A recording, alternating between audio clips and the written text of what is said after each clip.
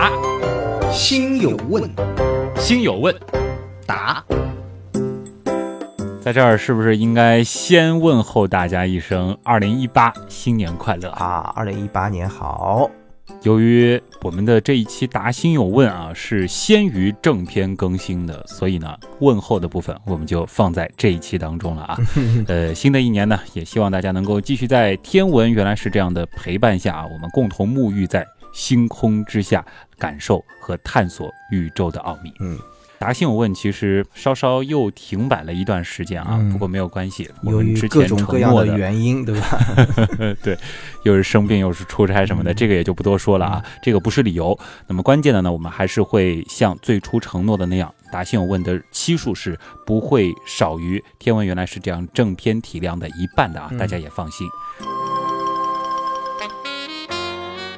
今天哪一位听众的问题成功入选了呢？由于之前欠了挺长时间啊，所以这一次能够选择的好问题还挺多的。但是有一个关于之前我们聊过的这个授时系列当中的一个问题呢，还是有必要和大家再来说一说的啊。看得出来这个朋友还是经过思考的。对，名字特别搞笑，叫做什么名字都被注过啊。这是个好名字。他问了说，原子钟的精度啊已经到纳秒级了，但是长波授时的精度只到微秒级，这是不是大炮打蚊子呢？他已经注意到了纳秒和微秒这中间差了好几个数量级，对吧？对。他又问了，授时台还有其他途径授时吗？我想他这个问题啊，就是大炮打蚊子，其实我觉得好像有点说反了，就是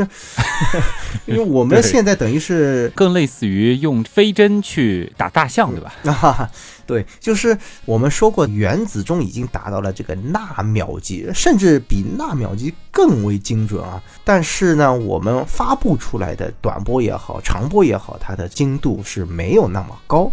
应该是这么讲，也就是说我们是把一个本身更为精准的一套系统，但是拿了一个比较粗糙的一个系统进行发布，实际上我们是损失了精准时间的啊，应该是这么回事。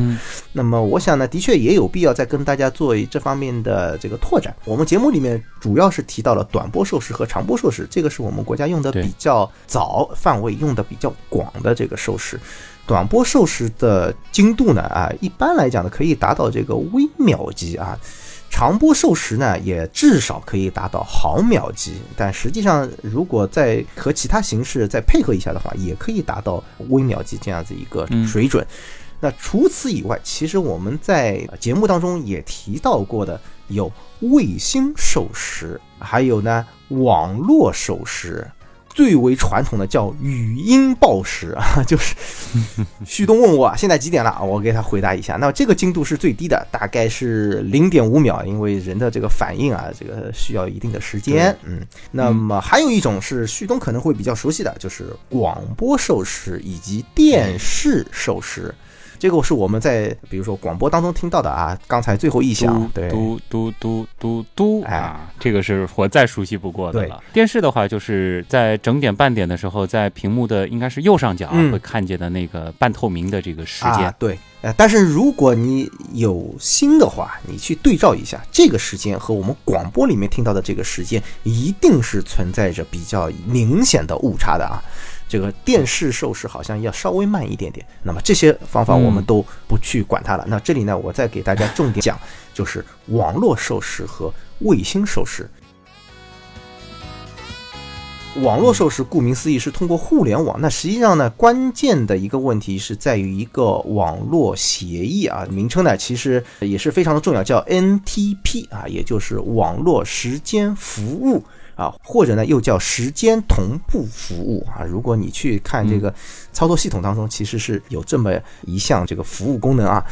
那么这个我想说精度上来讲的话，肯定是比不了我们说的长波和短波授时的。为什么呢？我们都知道这个网络的状况其实是非常的复杂，你跟那个时间服务器之间到底经历了多长的距离，经过了多少个网关多少个路由节点，这个当中其实存在着比较大的误差的。所以对网络服务其实是涉及到一个怎么样去制定协议，另外一个怎么样去制定算法，怎么样去修正这个过程中间的一些误差。所以总而言之，网络的授时服务现在应该讲也是比较的热门啊，我们国内也好国外也好都有时间服务器，但是总的来说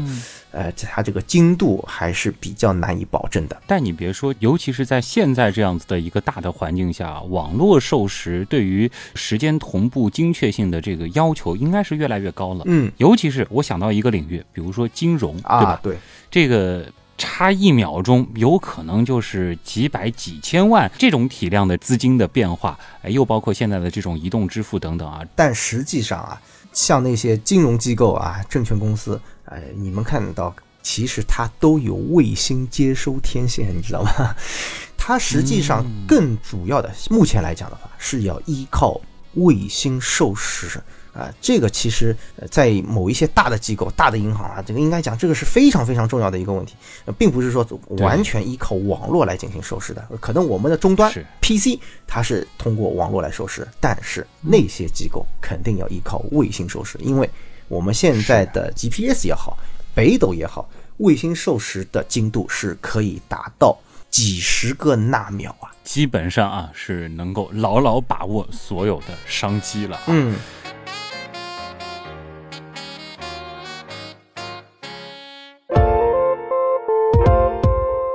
可不可以这样理解，就是说最开始这位朋友啊，叫所有的名字都被注了的这位朋友，他问的这个问题就是说，虽然我们能够求得非常非常精确的时间，但是还是要看我们到底在一个什么样的场景下去使用时间。如果说是对时间精度要求特别特别高的，那么我们也有相应的这种授时的方法。但是在大部分的民用场景当中，其实微秒啊，或者说是毫秒已经很精确了。我们用不到，那就没必要搞那么麻烦。毕竟越精确，它带来的代价就是成本越高。没错，没错。同样的，卫星的授时服务，其实大家现在手机里面也都有 GPS 啊，都有这个有的甚至也有北斗，实际上都是可以来帮助你来校准手机的时间啊，包括其他的一些时间。但是同样的这个卫星授时，它其实也有不同的用途，比如说像 GPS 民用的话呢，它授时精度大概是在50到100个纳秒啊，你看范围其实也是很大的，对吧？那么相应的定位精度，那因为我们都知道确定了时间距离啊，也就确定了，对不对？那它的定位的精度大概是在10到20米。那如果是用到军用的话啊，军事用途的 GPS 的授时精度就提高到了10个纳秒，那相应的定位精度大概也就是2米左右。那北斗的授时精度和它应该是相当的啊，差不多是在这样的一个水准。从这一点就能看得到不同的用途啊，我们的这个精度的要求是不一样的。厉害了啊！那希望这样子的一个回答能够让这位什么名字都被注过的星友啊能够满意，不要郁闷就让您更满意的应该是什么呢？应该是天文原来是这样的定制周边啊。那也请你在听到节目之后，赶紧以私信的形式把你的联系方式、收件人等等啊这样的一些收快递的信息吧，